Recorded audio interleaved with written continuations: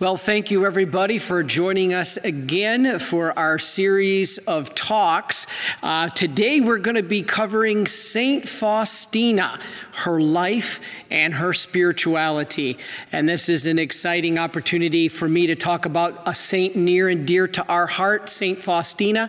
And again, I'm Father Chris Alar, one of the Marian priests of the Immaculate Conception here at the National Shrine of the Divine Mercy in Stockbridge. We have another beautiful day here, September 12th at 11 a.m. And I apologize if I'm out of breath. And also, if you've been waiting on your candles, if you ordered candles, I have blessed them and we've been trying to pack them. But we're very worried about the heat in shipping. If some of that wax melts and then reforms in an improper shape, please contact us if that happens. And we'll try to see how we can rectify it for you. But again, we are continuing now the Explaining the Faith series, as you see on your screen. Now, this talk is not on the DVD, but it's continuing the series of talks that I'm doing called Explaining the Faith. And you can get this at shopmercy.org or call 1-800-462-7426 or stream it live at thedivinemercy.org/explaining the faith. And those are my first 13 talks that I did, and we have more coming. So God bless you. We are happy you are with us as we start this awesome topic of Saint Faustina, her life and spirituality. All right. What we got to do is I got to take about 5 minutes or less to go back to the beginning. One of the earliest talks I did on this series was called Divine Mercy 101. And I need to re-summarize some of that for you to lay the groundwork for who Saint Faustina is. All right. We asked in that DVD, what was Adam and Eve's great sin? I just gave the answer. What was the problem with what Adam and Eve did? And everybody says the answer is they sinned. Actually, that is just the beginning of the problem. Let's look. You see Adam and Eve in the garden, right? We see the serpent come down. What happened was Adam and Eve fell, and it began the brokenness of our human nature. But here's the issue. It's not so much that they sinned, it's what happened afterwards. And we know that what happened afterwards was a bigger problem. Let's look at our next slide. The ABCs. All right, now, these ABCs of mercy are what I want to go through. So we're going to hold this on the screen for a minute as I talk my way through it. All right. First, A, did Adam and Eve ask for God's mercy and forgiveness after the fall? No. The problem is the Bible tells us unless we repent and ask for God's forgiveness, we can't enter the kingdom of God. So that was a bigger problem than the sin itself, was they didn't ask for mercy and forgiveness. B, be merciful to each other. Did Adam and Eve be merciful to each other? No, they blamed each other. Adam says, Lord, it's the woman you gave me. And they didn't support each other. They blamed each other. They turned on each other. The Bible tells us that we must be merciful to each other. Matthew 25, chapter 25, the sheep and the goats tell us that we must be merciful to each other, treating each other with dignity and respect. And then finally, the big one, C. Did Adam and Eve completely trust in God's mercy? St. Faustina said Jesus told her, trust is the vessel by which all grace is received. You want to get to heaven? You need grace. You want grace? Trust is absolutely mandatory. Trust is the vessel by which all grace is received. So did they completely trust in God's mercy? C, no. What did they do? They ran and they hid. Okay, so we can take that slide down now. Now, this is what we call the ABCs, the message of divine mercy. And since divine mercy is misunderstood, many times people say, Father, we don't need another devotion, and devotions are optional. We don't need this divine mercy thing. Actually, we do, because divine mercy is not just a devotion. Yes, devotions are optional in the Catholic Church. devotions to St. Therese or praying the chaplet of St. Michael. These are beautiful, but they're not mandatory to get to heaven. What is the nucleus of the gospel, and Pope Benedict XVI said, divine mercy is the nucleus of the gospel. In other words, you reject divine mercy, you reject the gospel. And so what we have here are in those ABCs, the message of the gospel. You got to ask for God's mercy, be merciful to each other, and completely trust in God's mercy. Now, this message is so important that God has been trying to give it to the world for centuries. He's been given it through saints and prophets, and we don't listen. We've been stiff-necked and stubborn. Finally, our Lord gets to this little person. Let's look at our next slide. This is the famous picture painting of St. Faustina. You've probably seen this. It's a painting, but I want to show you the next slide. You know what that painting's based off of? Look at the next slide. That's an actual photograph of St. Faustina. It's beautiful, isn't it? That's the picture that we see all over the place. It's a painting, but yet it comes from a real picture. All right, so basically our Lord, trying to give this message of mercy from the Garden of Adam and Eve to the world, finally says, that's it, I'm done. I'm done here. Now, he didn't use those words, but in essence, that's what he meant, because he says, you, St. Faustina, will help prepare the world for my final coming. And he picked this little saint named St. Faustina, nobody from nowhere. And he gave her, the next slide, 5 new channels of grace. These 5 new channels of grace we call the devotion of divine mercy. And why do we have them if devotions are optional? Because they help us live a deeper message of divine mercy, the ABCs. So this devotion, which we know from the acronym FINCH, the feast, the image, the novena, the chaplet, and the hour of divine mercy, are what Faustina, 5 new channels of grace she gave to the world to tell us what we need to know.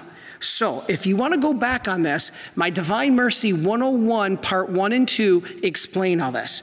But now we have to move on, because that's why she was chosen by the world, to bring this message from the garden back to the world, this ABCs, ask for mercy, be merciful, completely trust, back to the world through 5 new channels of grace called the devotion of divine mercy, the feast, the image, the novena, the chaplet, and the hour. You see, that's why divine mercy is both a message and a devotion. All right, now let's go to our next slide. Who was St. Faustina? You know, a passport usually tells who you are, right? Your height, your weight, your hair color, your date of birth, your citizenship. Here's St. Faustina's paperwork, visa or passport. And so we asked the question, who was St. Faustina? And that's one of her legal documents that we have there a picture of. Now let's go to the next picture. The next slide is her house. Can you imagine this little house? This is St. Faustina's actual house where she was born with 10, as the third of 10 siblings. They lived in this little farmhouse, which was on 12 acres in rural Poland. She was born on August 25th, 1905, as Halina Kowalska. In Polish, the W sounds like a V. It's Kowalska, as we would say it, but Kowalska in Polish. She was born there, and her father was a peasant carpenter, and her family was very poor, but very religious. As I said, she was the third of 10 children, and you know what her job was on the farm? God bless Sister Faustina, St. Faustina. Her job as a little girl growing up was a dirt clod breaker upper. Her job on the farm as a little girl was to go through the field and squish the dirt clods to make it better for planting. So anyway, they were very poor. The sisters, her and her sisters, had to share one dress. So only one could go to Mass at a time on Sundays. And so this was very sad to St. Faustina. She first had a call, she felt, to the religious life when she was only 7. And these mystical experiences continued. In fact, when she was 7, she felt our Lord in adoration, and then she had actual visions of him at 13. And picture this. When she was 13, Jesus appeared to her and explained to her the entire Mass.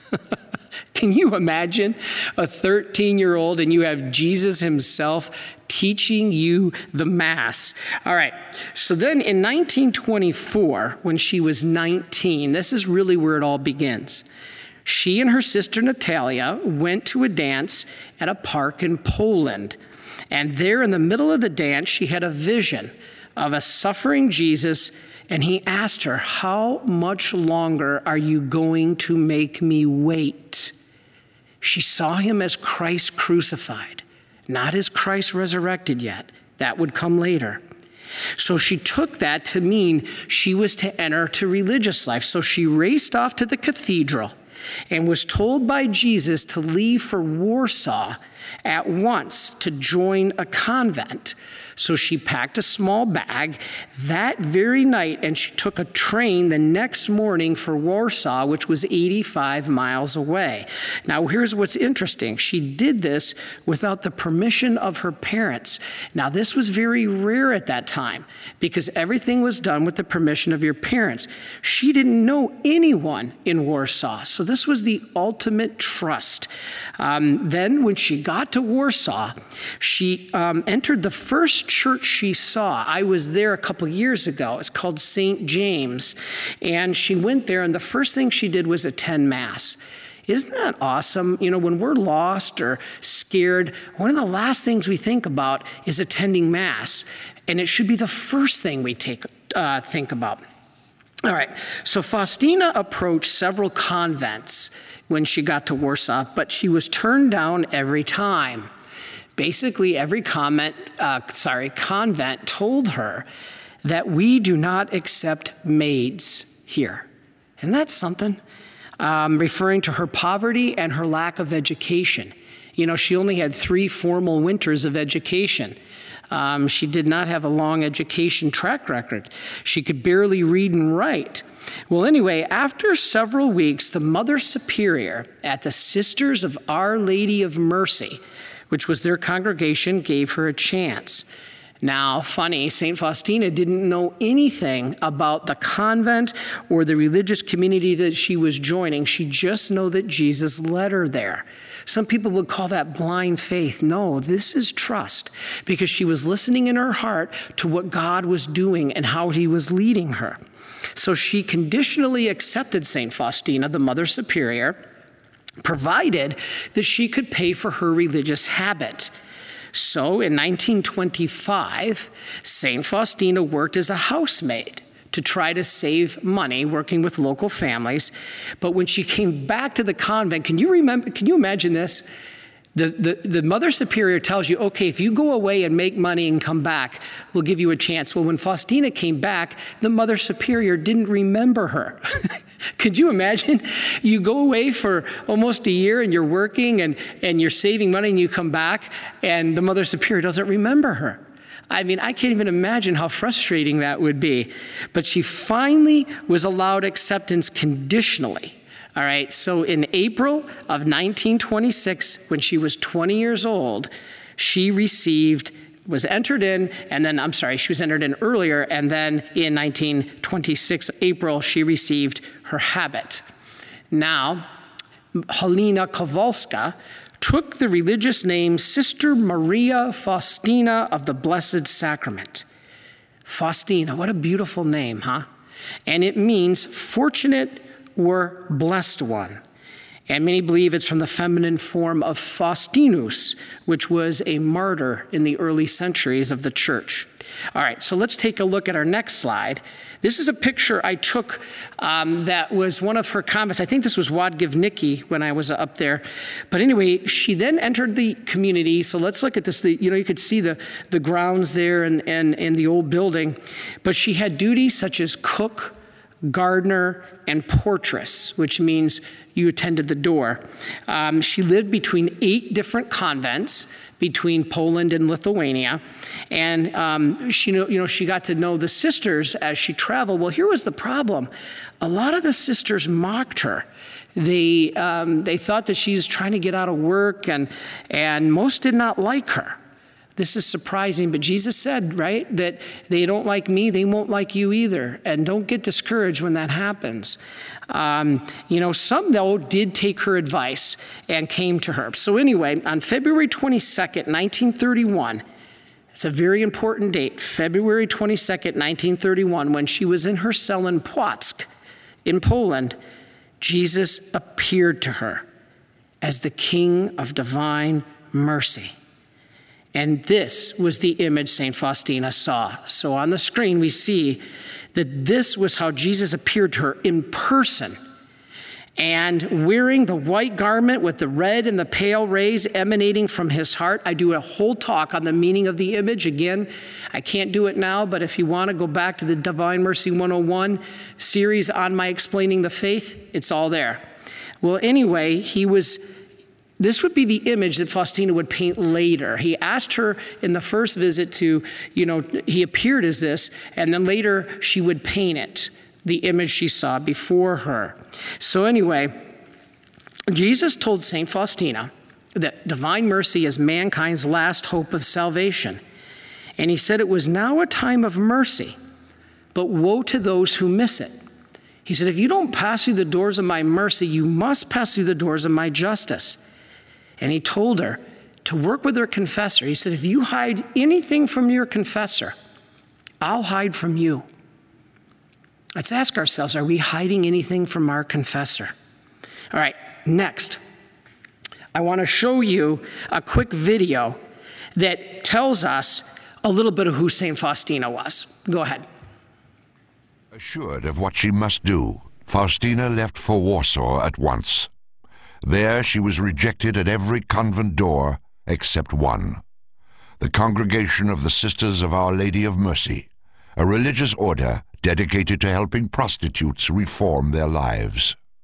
After Faustina entered the Sisters of Mercy, her superior, in her notes, assessed the new novice as no one special, and put Faustina to work to pay for her religious clothing.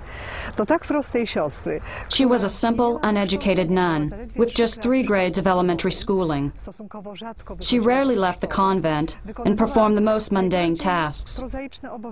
Her life appeared so ordinary on the outside. She was busy working and spent part of her time in the chapel. Every day she met the same people. Her day had the same rhythm. So on the outside, she led a dull, humdrum existence. Beneath her perceived dull existence, Faustina's deep inner life overflowed with extraordinary mystical graces, divine revelations, and heavenly visitations. Christ began appearing frequently to her in visions, sometimes as the King of Mercy, resplendent in light and majesty. At other times he appeared as the tortured, crucified Christ. At the request of her spiritual director, Faustina began privately to record these mystical experiences in a diary. Okay, so isn't that a great little quick clip? Basically, St. Faustina was having these visions now, and she told her confessor about it, and he insisted that she have a complete psychiatric evaluation. Now, this confessor, let's go to our next slide, which is the diary. As the end of the video shows, her confessor instructed St. Faustina to write down what Jesus told her in a diary. So you see, this is the diary that we have now today, published by us, the Marian Fathers, here at the National Shrine. And in that diary, Jesus tells St. Faustina what to write down. Now, she then told her confessor, and he wanted a complete psychiatric evaluation. This confessor, let's go to our next slide, is Blessed Michael Sopoćko. And oh my, I think I'm going to do a whole talk one of these days on just Blessed Michael Sopoćko, an incredible priest, a priest, Jesus said, after his own heart. Now, he advised Faustina to begin writing a diary and to record all these conversations. But what happened was a demon played on the issue of pride and told St. Faustina, who do you think you are? This is prideful, and St. Faustina fell for it. Even saints can fall for the trick of the evil one if we're not careful, and she burned it. Now, after she burned the diary, the original diary, Blessed Michael Sopoćko, who I just showed you on the screen, told her to rewrite it. The problem was she was having current visions, and then she starts writing down old memories of old visions. And the problem is they got mixed. That's why if you read the diary today, it might be a little confusing because it's not in chronological order necessarily. And so this is what confuses some people about the diary. All right, so he told her to write it down. That is why she is now known as the Secretary and Apostle of Divine Mercy. All right, so in 1934, Blessed Michael Sopoćko introduced her to the artist Eugene Kazmarowski, who actually lived in Blessed Michael Sopoćko's house. And he was the artist who began to paint the image of Divine Mercy. They worked together, and what Jesus said is the pattern that you see before you. Now, Faustina wasn't happy with the image. She made him redo it multiple times. Finally, Jesus says, you know what? It's good enough. You can see our poor Lord frustrated, oh, it's good enough. Just go with that one. So anyway, there's many promises that you can see on our website that are made about the image for those who venerate it. It's a beautiful gift from our Lord. All right. Then on Good Friday, 1935, Jesus told St. Faustina that he wanted this image of Divine Mercy publicly honored.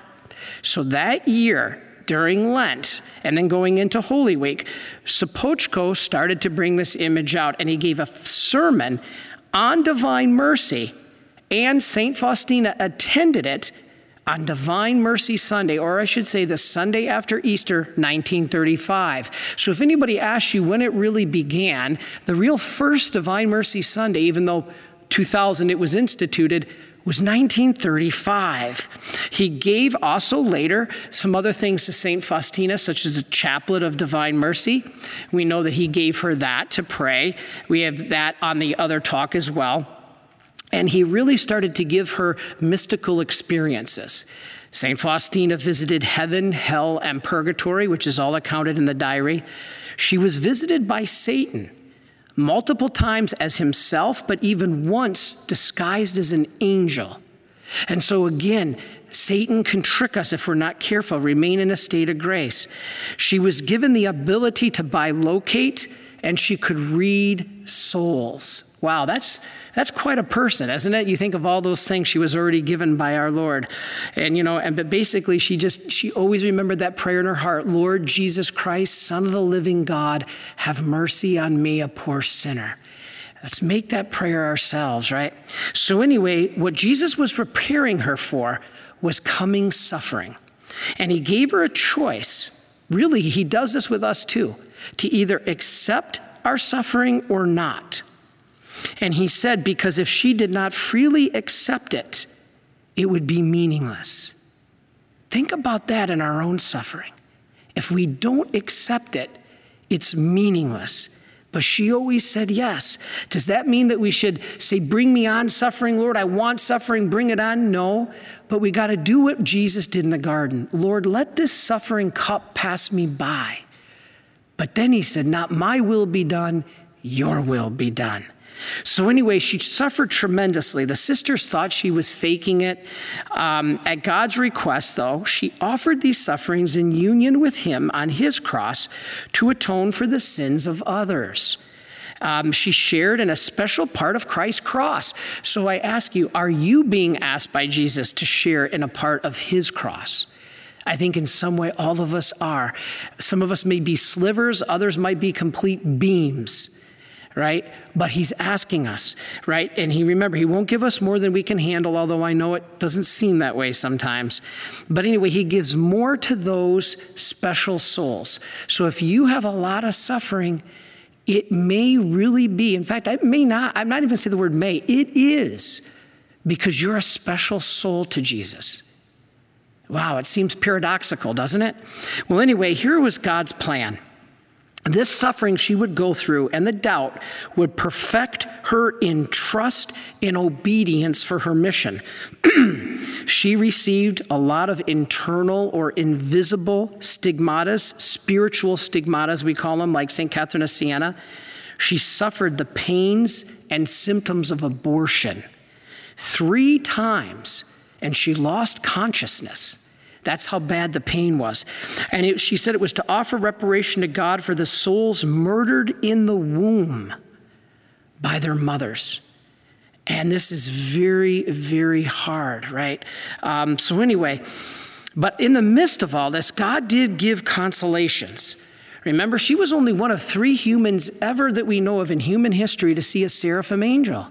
The first was Isaiah, in the Old Testament, when the seraphim held the burning coal to his lips to purify his speech. St. Francis saw a seraphim angel right before his stigmata, and St. Faustina had a seraphim angel bring her Holy Communion.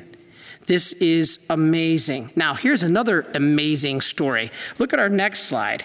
This is the Rome at the canonization of St. Faustina, right? This is awesome. St. Faustina, actually had a vision of this. In fact, she even had visions of Divine Mercy Sunday celebrated in her chapel and in Rome. And here she saw her canonization. Now, this was awesome because there's a part in the diary that's very interesting. She saw St. Peter whisper in Pope John Paul's ear. Can you imagine? St. Faustina, before John Paul was even thought about for being a cardinal or the Pope, saw him at this moment of her canonization, and she saw St. Peter, this is in her diary, whisper into his ear.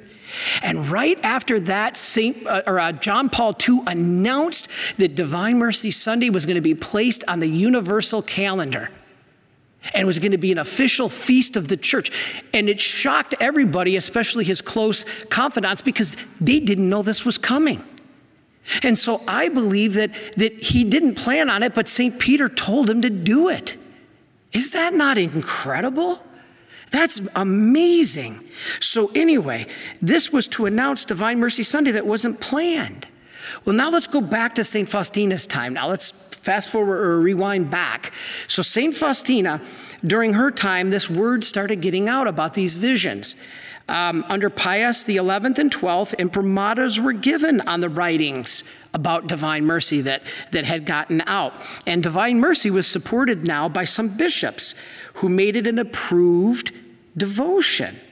Now, before she died, she predicted that there would be a great war, a terrible war.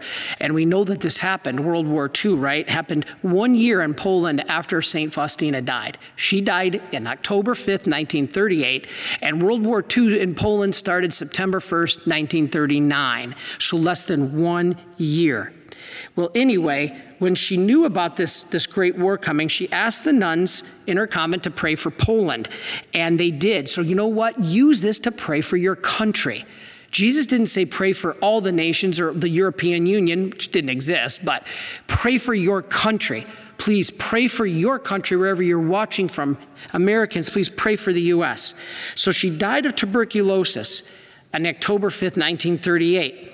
But then in 1939, as the war began, a bishop noticed that what she predicted about the war came true.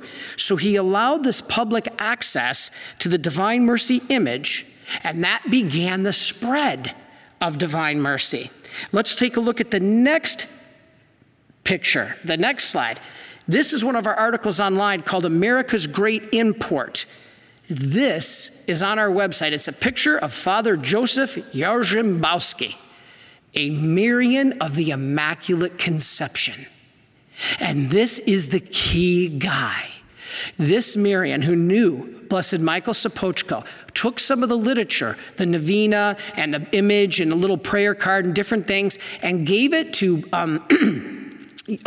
Blessed Michael Sopoćko gave it to our priest, Father Joseph.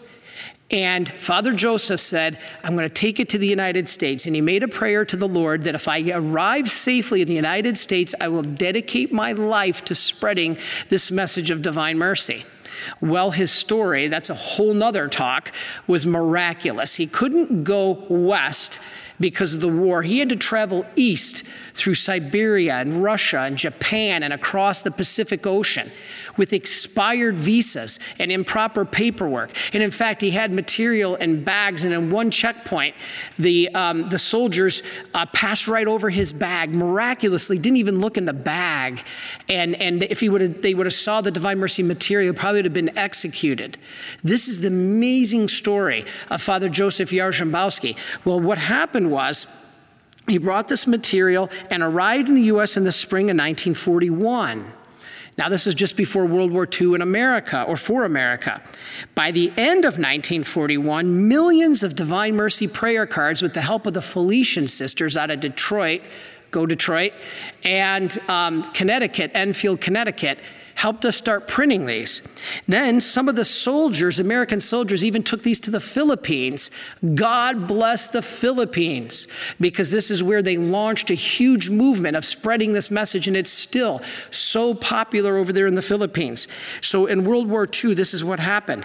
But the key was the Association of Marian Helpers.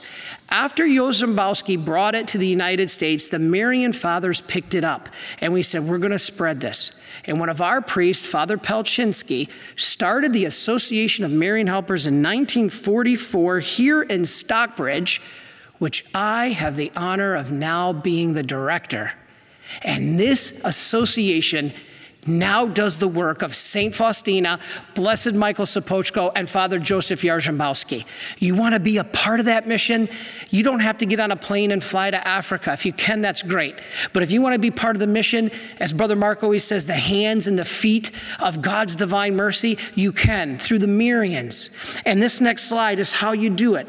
Go to micprayers.com and become. It's no charge. It takes 10 seconds to sign up. There's no charge. And you can see how to sign up for the Association of Marian Helpers. Again, go to micprayers.com and sign up, because it's no charge, it's free, it takes 10 seconds, but you can become the hands and feet of God's divine mercy by spreading and sharing in this mission with us. And then you can share in all the graces, just like you were a Marian of the Immaculate Conception, our masses, our prayers, our rosaries.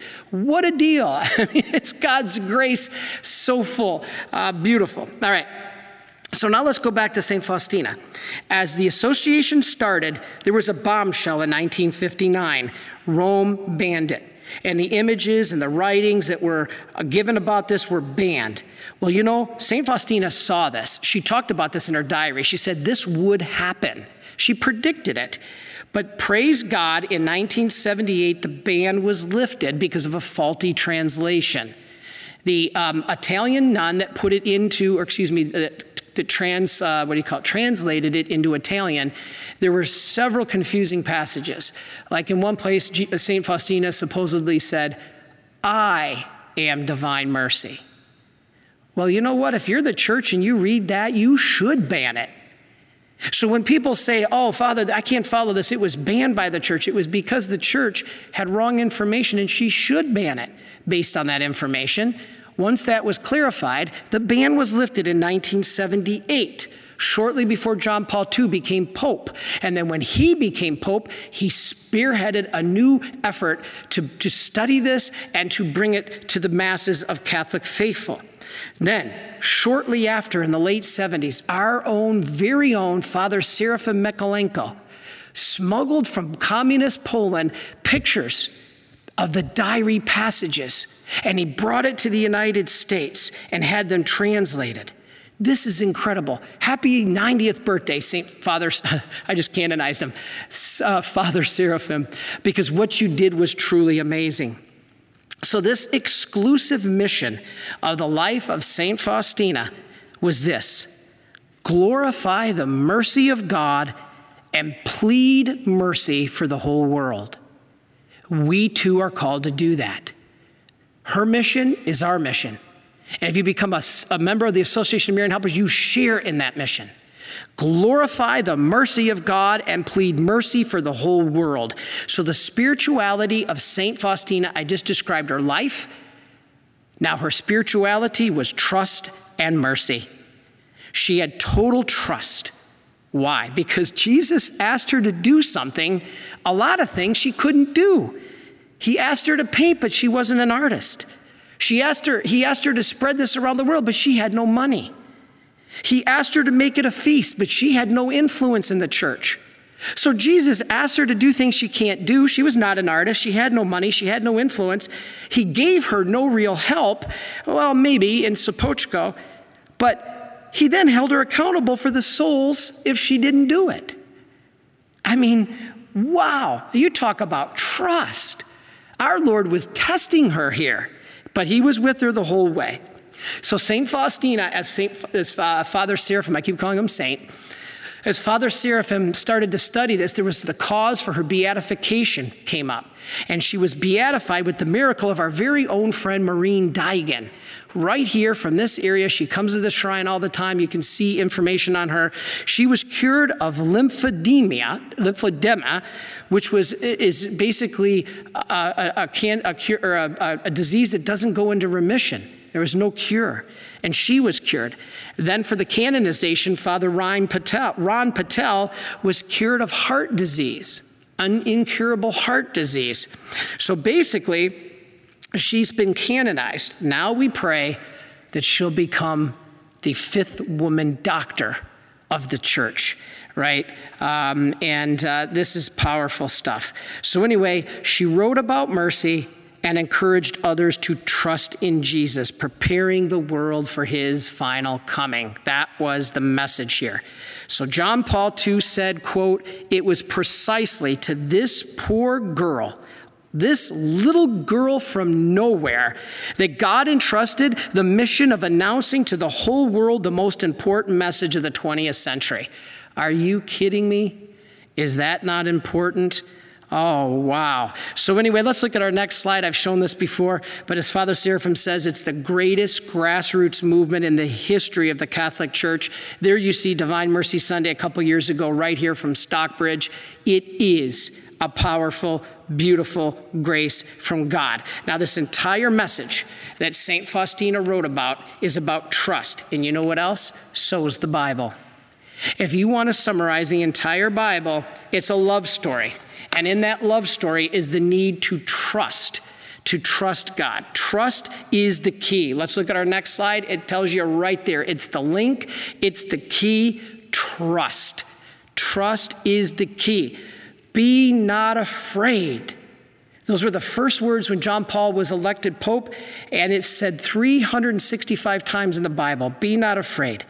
We are not talking about servile fear here, Satan's second greatest tool. Or not fear of the Lord. I'm sorry, we are talking about servile fear. Be not afraid. We're not talking about fear of the Lord, which can be good.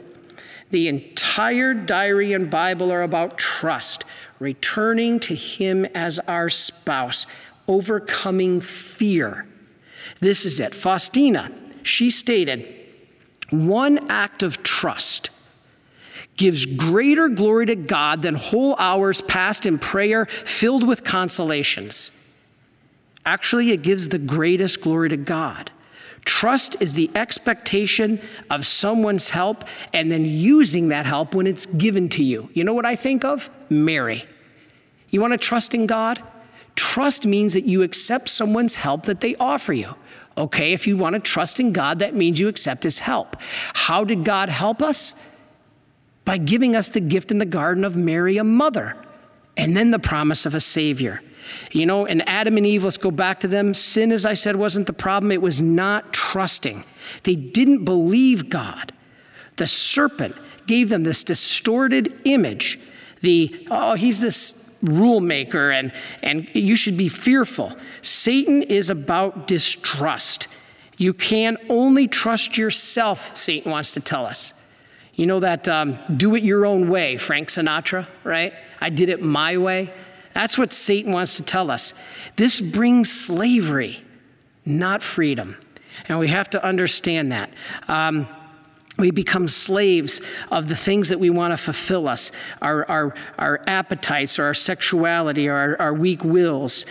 This brings unhappiness and fear. And you know what's interesting? Did you know that fear is the number one reason people said in a Pew study that they don't go to church? Fear is the number one reason why people don't go to church. They're afraid of this God who sets the rules. Well, you know where we see that? Father Mike Gately calls it the school of trust. Now, I want to show you this is a 3-minute video, so it's not long, but let's watch it. Stay with me. When Adam and Eve hear God walking in the garden, rather than run to him, they run away. Rather than acknowledge their sin, confess it, and jump into the embrace of God's love, they hide. Rather than trust in our infinitely good and merciful God, they're afraid of him. Now, the Catechism of the Catholic Church tells us exactly what's going on here. It says, "Man, tempted by the devil, let his trust in his Creator die in his heart, and abusing his freedom, disobeyed God's command. This is what man's first sin consisted of. All subsequent sin would be disobedience toward God and lack of trust in his goodness." Now, notice that the key word here is trust. The first sin begins with a lack of trust. It says, "Man let his trust in his Creator die in his heart." And this root of sin applies not only to the first sin, but as the Catechism says, to all subsequent sin. Indeed, every one of our sins involves lack of trust in God's goodness. The Catechism goes on to include this lack of trust as one of the tragic consequences of sin. Getting even more specific, it says that Adam and Eve become afraid of the God of whom they have conceived a distorted image. And that right there, that part about the distorted image, that explains a lot. And why does it explain a lot? Well, because that wound of having a distorted image of God has been passed on to us. I mean, every single one of us tends to fear God and to lack trust in him. We tend to see him as one who just wants to ruin our fun, one who's always ready to give us the divine smackdown, one who's jealous to hold on to his power over us. But is that true? Is God some kind of spiteful and vindictive being who just likes to establish rules that no one can follow and then punish us for not following them? No, that's not who God is. Here's the reality. Our God is a Father who burns with love for us and longs to make us happy. He shows infinite mercy towards us, not because he has to, but because he wants to. And if we really understood that in our hearts, then wouldn't it make sense to give him all of our trust? Yet we don't. We need to get back to the kind of childlike innocence where we trust our Heavenly Father. Now, unfortunately, we often don't have that kind of trust. We don't let ourselves fall into the loving arms of the Lord. I know that trusting in the Lord is not easy. The distorted image of him that we all have to one degree or another can be difficult to overcome. Yet God works so hard to heal this wound in us. In fact, I'd say that all of salvation history can be summarized as God's great effort of trying to get us skittish, fearful creatures to give up our fear of him and trust in his love and goodness. You know, in salvation history, in the story of sacred scripture, God is trying to teach us, trying to convince us to trust in him so he can heal us and save us. And that's why I think the whole of the Bible can really be summarized as one long school of trust, one great effort on God's part to heal the distorted image of him that each one of us has. And he wants to heal that wound in us so we'll begin to trust in him again so he can save us. Okay, so as Father Mike Gately just told us, the key is trust. Now, okay, Father, you can say it's trust, but how do I apply it? Well, the best way to learn is when we learn from someone's example. Any athlete watches a great athlete to learn by example. A student tries to imitate the master in the way they think and turn to be a great mathematician. Now, who's the ultimate mother of trust? Obviously, Mary. Let's look at our next slide. Isn't that a beautiful, beautiful painting? Look at the angel there and our blessed mother, right? We obtain trust through Mary because she is the new Eve, all right? She's the opposite of the original Eve because she was the mother of distrust. Mary did not fear. She gave her fiat, her yes when she only had trust in what the Lord was telling her would happen. So she's this gift that God gave to us as a mother, a creature like us, because he knew we would be afraid. You know, when I was afraid that I did something or my dad would be disappointed in me or I did something wrong, I ran to my mom. Why? Because as I was, it was common. I was afraid that my dad would think I wasn't tough and that I wouldn't be happy, he wouldn't be happy with me. And so I would run to my mom. But you know what my mom did? She would assure me that Dad wouldn't think that of me, that I had no reason to fear. This is what Mary can do for us. This is truly who she is. Mary truly is the new Eve, right?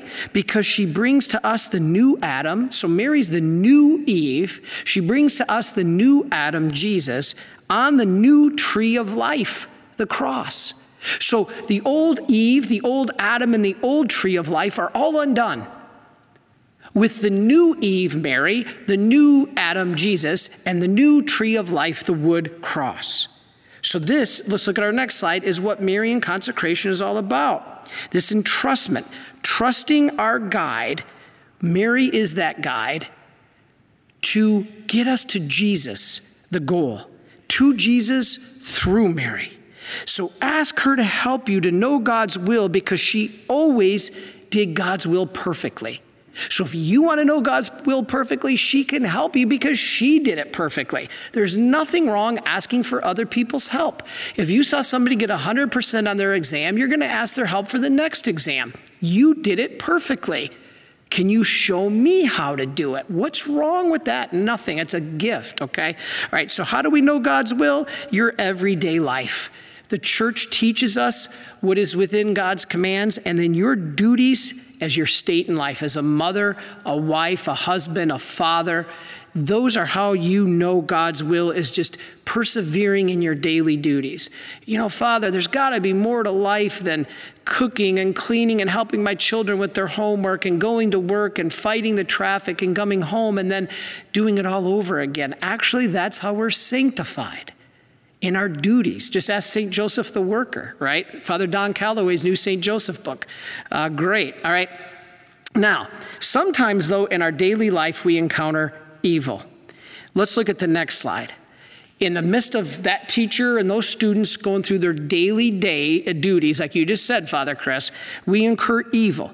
But remember, did God create evil? God created everything, Father, but did he create evil? No. God can't create evil. It's contrary to his nature. Well, then, Father, how do you explain it? All right, evil is not a real thing. Evil is simply a privation or lack of the good. Whose goodness itself? God.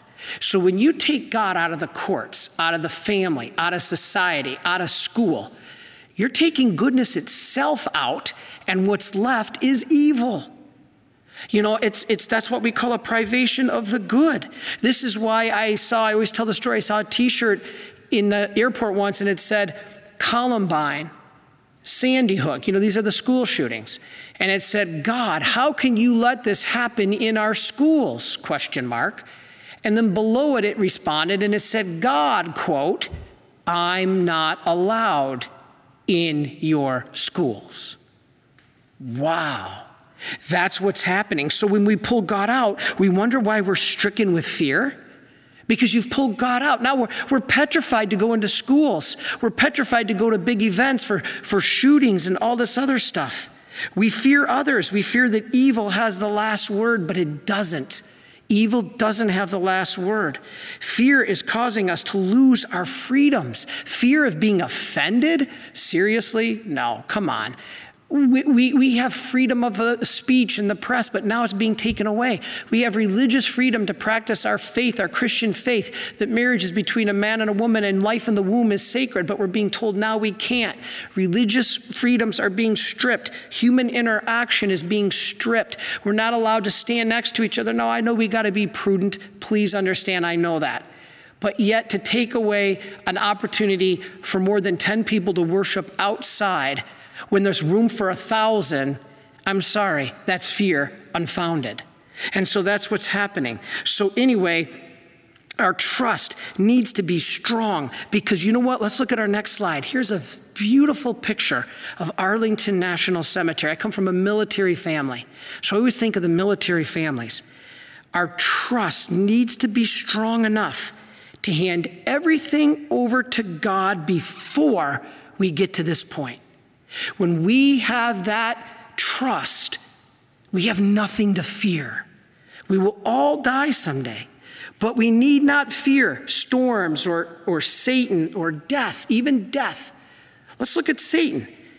Who can kill only the body but not the soul? God. So God is the only one we should fear in a good way, not a servile fear, in a love of God manner. None of this other stuff can harm us unless we let it. If we are fearful at death, this means that our hearts love the world more than the Father. And we need to pray for our brothers and sisters who are fearful. Yes, we will miss them, but we must not mourn like we have no hope. This is 1 Thessalonians 4:13. All right, let's go to our next slide. I love these slides. All right, our next slide says, pray as much as you can for the dying.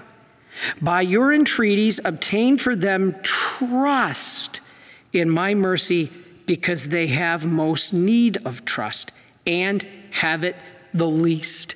That's exactly what I'm saying here. Be assured that the grace of eternal salvation for certain souls in their final moment depends on your prayer. That was Jesus talking to St. Faustina. Okay, this is why it's important. Now, some of the mystics, and I know this is not official doctrine, but these are some of the mystics' teachings. Maria Sima said that tears at funerals are only for ourselves. If you really want to help the one in the casket, prayer is the way. For those who are weak in trust, obviously death can be an occasion of worry, anxiety, or fear, but it shouldn't be. Heaven is in store. Heaven is the place where there is going to be an internal love, an exchange of love, giving and receiving. And for this reason, to get to that point of ultimate resurrection, we have a situation where we must go through first the crucifixion. So the crucifixion and death is the first step before the resurrection. So before we enter into heaven, we got to go through the crucifixion of suffering in life and then death itself. This way we imitate our Savior. Now, I know it's easy to say for me up here, but trust me, my heart goes out. I faced it with three of my best friends that I ever knew in my life growing up. Steve Middleton, Nick Raffco, and Bob Brandt. God rest all of their souls. The three best friends I had growing up are all passed away. So I can't even imagine the horror and the terror and the feelings of emotion that their families went through. So I'm not trying to minimize it. I'm just saying that death is not an end. It's a transition into a new life. All right, we will be judged how we gave ourselves to others on the cross like Jesus did. All right, so that is why God will not always say yes to our prayers when we ask him to spare us the cross. All right, this is why Jesus said to St. Faustina, look at the next slide. My child, know that the greatest obstacles to holiness are discouragement and exaggerated anxiety. These will deprive you of the ability to practice virtue. Wow, that's a powerful statement. So here's the point, everybody. Our worries can't change anything. Now, in some sense, worry is not bad if it gets us to pray, because prayer can change things. But worry by itself without prayer can't change anything. If we worry excessively, we show that we are not fully at peace with God's will. I know that's easy for me to say up here to you. I get that. I worry myself. I worry every night I go to bed that are we going to be able to keep our doors open at the association? Are we going to be able to meet the ministerial needs? I think of all the people who've contacted me whose sons and daughters have taken their own lives, and I've got literally hundreds of people to call back, thousands of letters to respond to, and I worry sick that people are going to think that I don't care about them. If you're one of the ones waiting for my response, I promise you, I will get to you. I want to. I don't know exactly when, but I'm giving my absolute best shot. Brother Mark and I are over at the Association of Midnight every night, getting our work done. So please pray for us as we pray for you. Now, doing God's will and not our own will brings ultimate happiness because it brings salvation. Sin is nothing other than independence from God's will for our life. Did you ever think about that? Sin is nothing more than independence from God's will in your life. In other words, not trusting. I'm going to do it my way, Lord, not your way. Do we consult with God before we take a new job or before we move to a new city or before we enroll in a new degree program? If we don't, we're cutting ourselves off. We're making ourselves independent from God's will. And when we do that, if we separate ourselves from God's will, we often fall into sin. And when we do that, we cut ourselves off from God's grace. Now, here's where I'm getting into the key.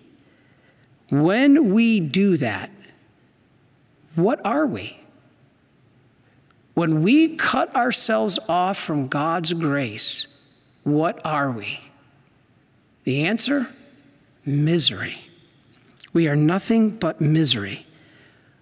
But don't despair. Jesus told us there's a huge opportunity here. Faustina said that the secret to happiness is to always be aware of one's own misery. What? St. Faustina said the secret to happiness is to always be aware of one's own misery. Wow. Yes, because only then will you recognize your need for God's mercy, and many times that's why he allows our suffering. You see, when we can turn to him in misery, we then receive God's mercy. That's why the image of divine mercy is the face of the Father's mercy. God the Father sending his mercy incarnate in the face of Jesus. All right, let's read our next slide. Your misery does not hinder my mercy. My daughter, write that the greater the misery of a soul, the greater its right to my mercy. I think that's one of my favorite passages in the entire diary of St. Faustina. If that doesn't give you hope, I don't know what does. My daughter, write that the greater the misery of a soul, the greater its right to my mercy. Urge all souls to trust in the unfathomable abyss of my mercy because I want to save them all. So everybody, here's the key. The key to happiness is an awareness of both our misery and God's mercy. And I'm going to tell you how. If we do not accept the truth of our own limitations and our misery, we can't trust. If we only seek temporal happiness in the flesh and in money and sex and power, that's why we consecrated religious take the 3 vows of poverty, chastity, and obedience. The vow of poverty overcomes the god of the world of money. The vow of chastity overcomes the god of the world of sex.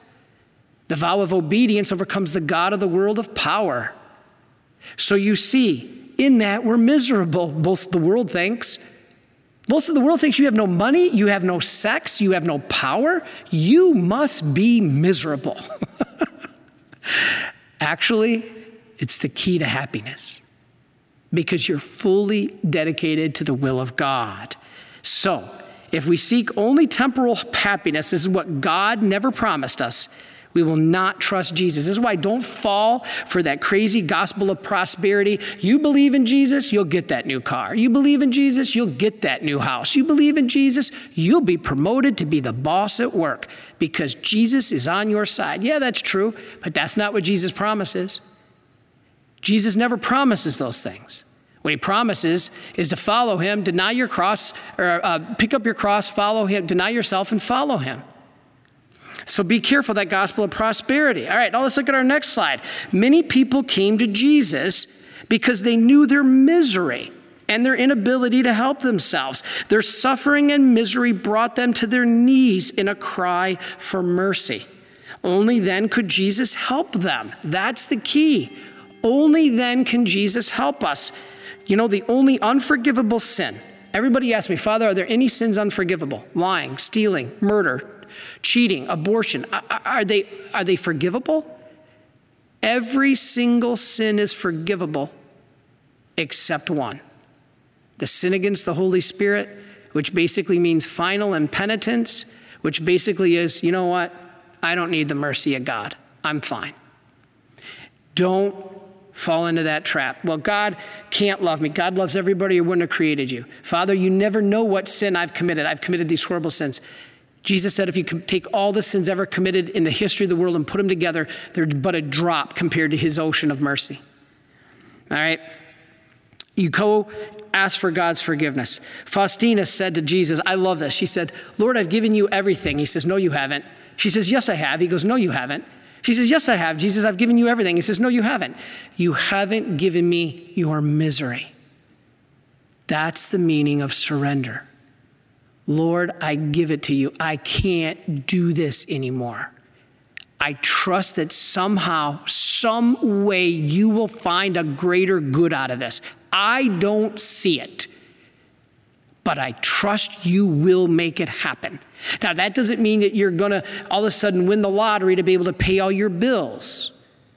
That's not what we're talking about here. We're talking about surrendering to the will of God in your life. You see, the temptation is to think that mercy means being saved from the cross rather than being saved through the cross. You know who made that huge mistake? It can happen to the best of us. Everybody. St. Peter. You remember when Peter said, no way, Lord, I'm not letting you go to Jerusalem to be nailed to a cross. What did Jesus say? Get behind me, Satan. So basically, don't think that mercy means being saved from the cross rather than being saved through the cross. That's what Peter learned. All right, let's look at our next slide. Even Satan. Here's a slide. Even Satan plays a key part in God's plan. What? Yes. Why would God allow Satan to exist, Father? Satan actually plays a key part in God's plan because he's used to test us, just like Peter. Just like Peter. God actually tricks Satan because why? This is fascinating.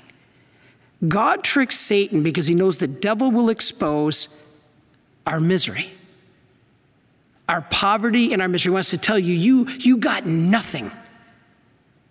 So the devil wants to expose your poverty and your misery. He wants to show you how weak and broken you are. You got nothing. I remember when we were playing high school football and we had this great rivalry. And I remember getting in a jam pile or block pile, and a bunch of my buddies were there in the pile, and the other players got up, and one of the players looked at our star player and he says, you ain't got nothing. And he was trying to intimidate. That's what Satan does. But remember, this is a good thing. When Satan does that, if he exposes your poverty and misery, it's actually ironically a good thing, because that is what is needed to happen to make us beg for mercy. You know what? True. I don't have anything. St. Therese says, we'll go naked before God. God, I have nothing. I go completely naked before you except for your mercy. All right, next slide. Let's look at this. St. Faustina wrote, I do not ask, Lord, that you take me down from the cross, but I implore you to give me the strength to remain steadfast upon it. Powerful stuff. God often may seem silent. I admit, in my life too. In our trials, it may seem like God is silent and he's not there. But the cross is never God's last word. As Father Thaddeus says in his book, Stepping on the Serpent, the cross is not the last word, the resurrection is. God does this when what we ask for is not for our best use. James chapter 4, verse 3 says a lot of times we ask with wrong motives. And that's why God doesn't always give us what we ask for. One might be somebody at the end of their life who we're praying not to die. And this is true. This is a good thing. This is what God tells us to do. But to live indefinitely in this world full of sin and suffering, to live forever in this world, wouldn't be a blessing. To live in this world of brokenness, where the prince of darkness still has his claws on us, wouldn't be a blessing. The fact that the Father allows us to suffer is one of the greatest mercies. Why? Because a greater good can come out of it. The resurrection came after the cross, and we can atone for our sins and the sins of the whole world. That's the prayer of the chaplet. Do you know the angels? Jesus said to St. Faustina that if the angels were capable of envy, they would only envy us for two reasons. That one, we can receive Holy Communion. They can't. They're pure spirit. And that we can suffer. They can't either. In those two ways, we imitate our Lord. That's why they would be envious of us. Now, as I said, keep in mind, we will never be able to accept suffering if we don't understand its value. I'm not saying ask for it, bring it on, Lord, give me more. Only special souls can do that. Like John Vianney in the confessional would ask to bear the sufferings owed to his penitence. So suffering in those cases has to be accepted. Now, that doesn't mean, again, that you want it. You just ask the Lord to take it away, but his will be done. So suffering can lead to either distrust and bitterness, like a lot of people who get really sick. Why would you let this happen, Lord? Or to trust that, Lord, now I need you more than ever. See, this is the key. All right, let's go on one more. I showed this slide in one of my past talks. I'm going to show it again. St. Sebastian Valfrey said, when it is all over, you will not regret having suffered. Rather, you will regret having suffered so little and suffered that little so badly. All right. I said, but we don't ignore suffering. You can and should complain. There are psalms called the Psalms of Lament. I'm sad. The Psalms of Complaint. I'm mad. Lord hears you. We can complain to a point. That shows that you trust God is listening. If you didn't complain to God, it would mean you don't believe he's even listening. Don't be afraid to complain to him. This is powerful stuff. Jesus says that he uses worldly people for his glory, sinners. People keep saying, how could this person be such an annoyance? God can't be with this person. I don't see Christ in him at all. He's nothing but an annoyance. I'm sure on Monday mornings in my production meetings, my staff says the same thing about me.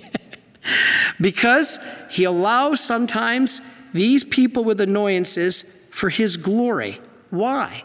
Because he makes others grow in virtue by causing them to suffer. So in other words, if I annoy somebody, that causes their suffering, but they can grow in virtue because they can pray for me, and then that prayer for me ends up happening in my salvation. So it's a win-win. Being an annoying person can have you the opportunity to grow in virtue. You then pray for that annoying person, and the prayers can help that person to conversion. Only God could come up with such a masterful plan like that. It's really fascinating. All right, do you know who you will be the most grateful for at your death? Let's go to the next slide. Annoying people. This is who he says, annoying people will be the most grateful for at our death. Without the crosses they give us, we wouldn't be able to enter heaven. The worst cross is no cross at all. So loving those who cause us to suffer is very difficult. God said, if you just love those who love you, even the sinners do that. Loving those like we talked about yesterday in 9/11, how could we possibly love somebody who hates us so bad that they would fly 2 planes into the World Trade Center to harm us? Yet that story I told in yesterday's homily of that priest who said that their souls are most in need of prayer, pray for them. That's the ultimate call of a Christian. Loving those who cause us suffering, though, doesn't mean that we have to feel a bunch of love. I don't feel the emotions of love when I pray for the terrorists. That's okay. Love is not an emotion. Last page. Love is not an emotion. It's an act of the will. I don't have this great feeling of emotion every time I see a friend. Sometimes I'm aggravated. They're aggravated with me. And so we really have to understand this. Love is an act of the will. I choose to love you even when I'm angry or upset. Emotions go up and down like a seismograph. Love is steady. It's a vow. Look at the next slide. This is a picture of myself as a little whippersnapper. I think it was age 4 there, guiding the whole tour guide of the whole group there. There's my grandma. God bless my grandma. I use this slide in my talks. That's my grandma who took her own life. This week is National Suicide Prevention Week, so please pray for all those who have taken their own lives. There I am guiding the tour, There's my mom. Don't you love her hair? I always laugh. She says, that was the style back then. And there's my sister. I wanted to point this slide out because of my sister. You can see my sister there, and she adorable, finger in her mouth there.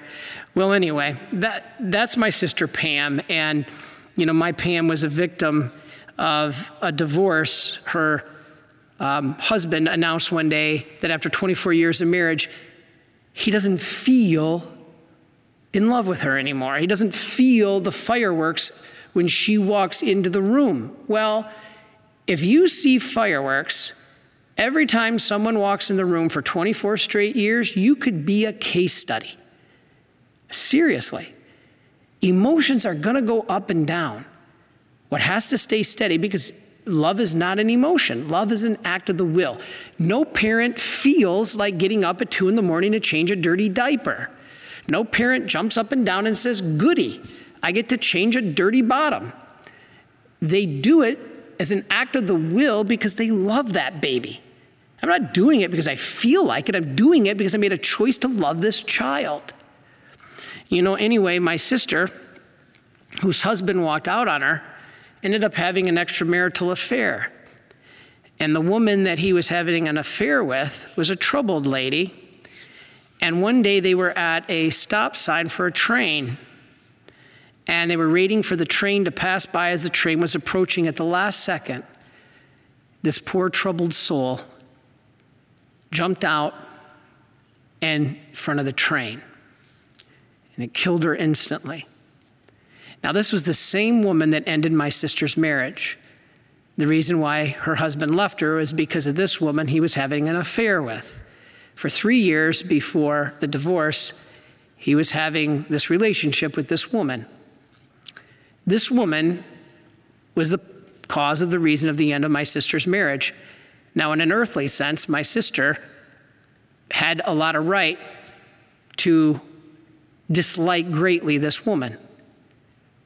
Instead, upon one conversation with my sister, who someday I hope I could be half the Christian she is, my sister says, I pray for her every day. Because I asked one day about her. My sister didn't even volunteer it. I just asked something about the family or whatnot. And she said, I pray for her every day. And she says, I don't feel like it. But I know it's the right thing to do. Because any soul that would be that troubled needs our prayers. And so, to me, here's my sister who suffered greatly, but prays for this woman's soul every day without feeling like it. That's incredible. But that's what it is to be Christian. The more valuable something is, the more we must pay to obtain it. This is standard. And the most valuable thing in the world is the human soul, which are all purchased at a price.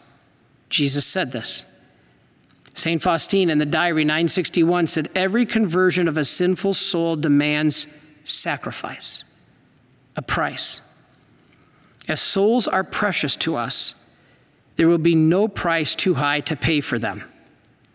If souls are not precious to us, then we will consider the cross too heavy a price to pay. The bottom line is my sister had a choice. If she didn't care about a soul, she could have just said, you know what? I'm glad this lady's out of his life now. She did it to herself. The pain and the misery she went through, she did it to herself. My sister never said that. My sister prayed for her soul because she knew a soul is precious, and no cross, even praying for this woman, was too heavy. So in return for something that causes us pain and suffering, which will eventually end, we can gain for ourselves and others life that never ends. Fascinating. All right, just a couple more slides to go. In the next slide, Jesus said, I desire trust from my creatures. Let the weak, sinful soul have no fear to approach me. Boy, that gives me hope. For even if it had more sins than there are grains of sand in the world, wow, do you know how many quinzillions of grains of sand there are in the world? In one handful, there's millions, right? Even if it had more sins than there are grains of sand in the world, all would be drowned in the unmeasurable depths of my mercy. Wow. Since God cannot change. Now, sometimes we anthropomorphize God and we say he repented of creating man and this and that. That's because we're making him like us, but God can't change. And even our sins cannot change his love for us that he has for each and every one of us. So if you're feeling unloved, it's impossible that you're unloved because God wouldn't have created you. God created you out of love. So to heal sin, it's not about doing more. I always think of sin as doing more. I got to do this. I got to be more charitable. I got to do more prayer. Rather, we need to receive more. This is why God always compares us to a child. Our misery will never stop the Father from loving us. So receive that love. It's kind of like when you pull the shade down on your window. The love of God is like the sun. It constantly shines in. And we have the control of the shade. Either we pull it down and block that love or we lift it up. But that sun is always shining. Even when it's a rainy day, do you know that above the clouds, the sun is shining? All right, that's obvious, but I think it's wise. And the more misery we have, the more mercy we can receive from God. That's incredible. He just said, the more miserable the soul, the greater the right it has to my mercy. Remember, Jesus told St. Faustina, our trust is to manifest itself through works of love and mercy. In reality, I think this is awesome because we always think about when we help the poor, that the poor are benefiting. Do you know who actually benefits more when the poor are helped? You and me. In reality, the poor are the ones helping the rich because the poor open the hearts of the wealthy and give them a chance to be charitable.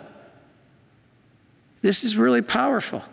Love is about giving and receiving. We give to become empty, so then we can receive. Think about that. Why do we give? We give to become empty, so then we can receive and be filled with God in that emptiness that we created by giving ourselves out. So we constantly receive God's mercy, we give God's mercy. The more we give God's mercy and empty ourselves, the more of God's mercy we can receive.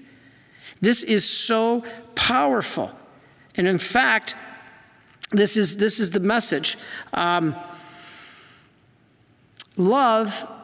Here's the point. If we are filled with this world, sex, money, and power, here's the thing. God can't fill us with the riches of the world to come. Next slide, please. We only got 2 more left. Or 3 more, I'm sorry. This is what the wedding feast of Cana is all about.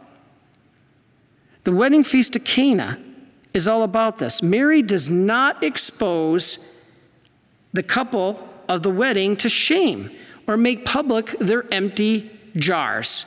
You have no wine. You're empty. She doesn't make it public. Mary, in the same way, Mary brings our lack or our emptiness or our misery to Jesus in the same way, quietly. Satan would be there pointing to our lack or our misery and scream, give up. You don't have anything good in you. You're emptiness. You're barren. Yeah, that's because I want God to fill me. And then when God fills me, I give that away. And then when God fills me again, I give that away. This is incredible. So give up. You have no good in you, Satan screams. He would make it public, but Mary didn't. She went to Jesus quietly, and she does the same for us. She doesn't expose us. She takes us to Jesus through Mary. Jesus desires to fill the emptiness in us, our jars like the wedding feast at Cana, with his divine wine. That divine wine, the Holy Spirit. Very powerful. But our trust and obedience are necessary for this to happen. We need a vessel to receive all that. We need to have that jar. If God's going to fill us and we have an empty jar, that's the first part. We have to get the jar to be empty. But what is that jar? What vessel do we have for God to fill us? Well, that's your soul, Father Chris. Okay, but what makes up it? Let's read the next slide because we have our answer. The graces of my mercy are drawn by means of one vessel only. And that vessel is, you guessed it, trust. The more a soul trusts, the more it will receive. I rejoice that they ask for much because it is my desire to give much, very much. On the other hand, I am sad when souls ask for little, when they narrow their hearts. So at Cana, Mary did this. She said, fill them, Lord. And she does the same for us. Fill my child, Lord. She didn't say how to do it. She waited with trust. But Mary took us to be filled. Mary invites us to allow the emptiness of our spiritual jars, our hearts, to be filled. This is what's going on at Cana. Nobody knows what Cana is about. All right? Do you know that also, this is where I want to finish. I'm done here, but this is an incredible concept. Do you know that God also trusts us? Man, if I was God, I wouldn't trust me as far as I could throw me. Was it St. Philip Neri that said, look out today for Philip today, Lord, because he'll betray you. So, but do you know that God trusts us? Look at the next slide. In marriage, I've shown this slide before. In marriage, he entrusts your spouse to you, as well as your children. There's your spouse and there's your child. That's a huge responsibility that God has entrusted you. If God is going to entrust you, you need to trust him. Marrying someone means that you have each decided to become a bridge builder between yourself and your misery, and your spouse and their misery, and the Father's mercy. You know, we're going to work together in our brokenness, and we're going to call in God's mercy to fill our jars. And we're going to work together at this. God entrusts you with that spouse and children. He super trusts you. So we should trust him too. Their failings and annoyances of you, oh my gosh, my husband drives me up the wall. Those are opportunities for you to grow in virtue. St. Faustina, St. Therese talked about the sisters in the convent that drove them bonkers, but they knew it was a way to grow in virtue. Jesus entrusts all of us. And you know the biggest way he trusts us? With his very self in the Eucharist. With God's very self in the Eucharist, he trusts us. That's why divine mercy is not just about our devotion to God. Divine mercy is also God's devotion to us. So, next slide is awesome. Blessed Francis Xavier Silo said, none, and I love this quote, none of the damned was ever lost because his sin was too great, but because his trust was too small. Wow. None of the damned was ever lost because his sin was too great, but because his trust was too small. Jesus, I trust in you. Wow. Please take this message of trust to the heart. This is what is the key to heaven. And you know what? I think I do have time to show a 1-minute video to wrap up the day that kind of summarizes Jesus' divine mercy, because that, at its heart, is about trust. Let's play that 1-minute video. It was to this novice, considered no one special by her superior, that Jesus Christ would quietly entrust a great mission. Christ instructed Faustina to remind the world about God's unfathomable mercy. She was to accomplish this by introducing new devotional practices to honor mercy, and by establishing a worldwide movement of souls dedicated to spreading divine mercy. Jesus directed Faustina to proclaim to the world that even the worst and most hopeless sinner was deserving of God's infinite mercy. It is divine mercy, he said, that will determine the future destiny of the world. Speak to the world about my mercy. Let all mankind recognize my unfathomable mercy. It is a sign for the end times. After it will come the day of justice. While there is still time, let them have recourse to the fount of my mercy. So that is the message of divine mercy, which we can simply receive through one vessel, trust. Trust is the vessel by which we receive all the grace of divine mercy. So God bless all of you. And you know what? I do want to throw one last thing up there, because if you would like to see a wonderful movie that was produced by a good friend of ours, Michael Kondrat, that really summarizes, today's talk was about the life and spirituality of St. Faustina. You want to get a great docudrama that puts it all together, look on your screen. It's called Love and Mercy Movie. And you can get it at shopmercy.org/Saturday. And on there, you will be able to get that DVD, the full-length movie. It's a great resource. So everybody, have a great rest of your weekend. God bless you. We hope you'll join us next week as we say, trust Jesus, I trust in you. And may Almighty God bless you, the Father, the Son, and the Holy Spirit. Amen.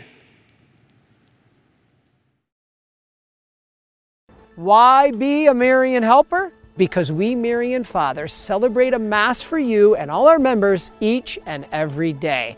You can share in all the prayers, good works, and merits of all the Marian priests and brothers around the world. And now you can share the graces just as if you were a Marian priest or brother. Every All Souls Day, we say a Mass for all the deceased members of the Association of Marian Helpers.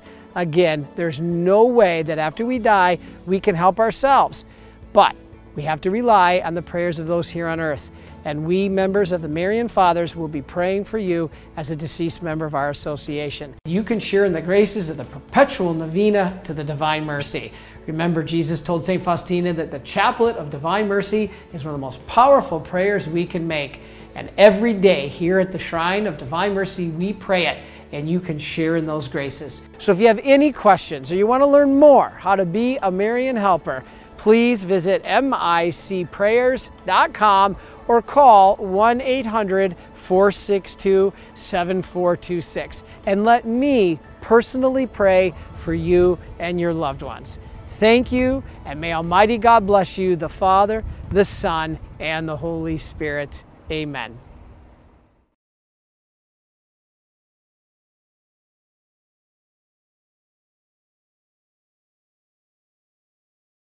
Please follow or subscribe to this podcast to receive the latest episodes and updates. If you have been blessed by this podcast, I invite you to leave a review. Reviews greatly improve our podcast ranking and will help spread this podcast to other people throughout the world. Are you enjoying this podcast?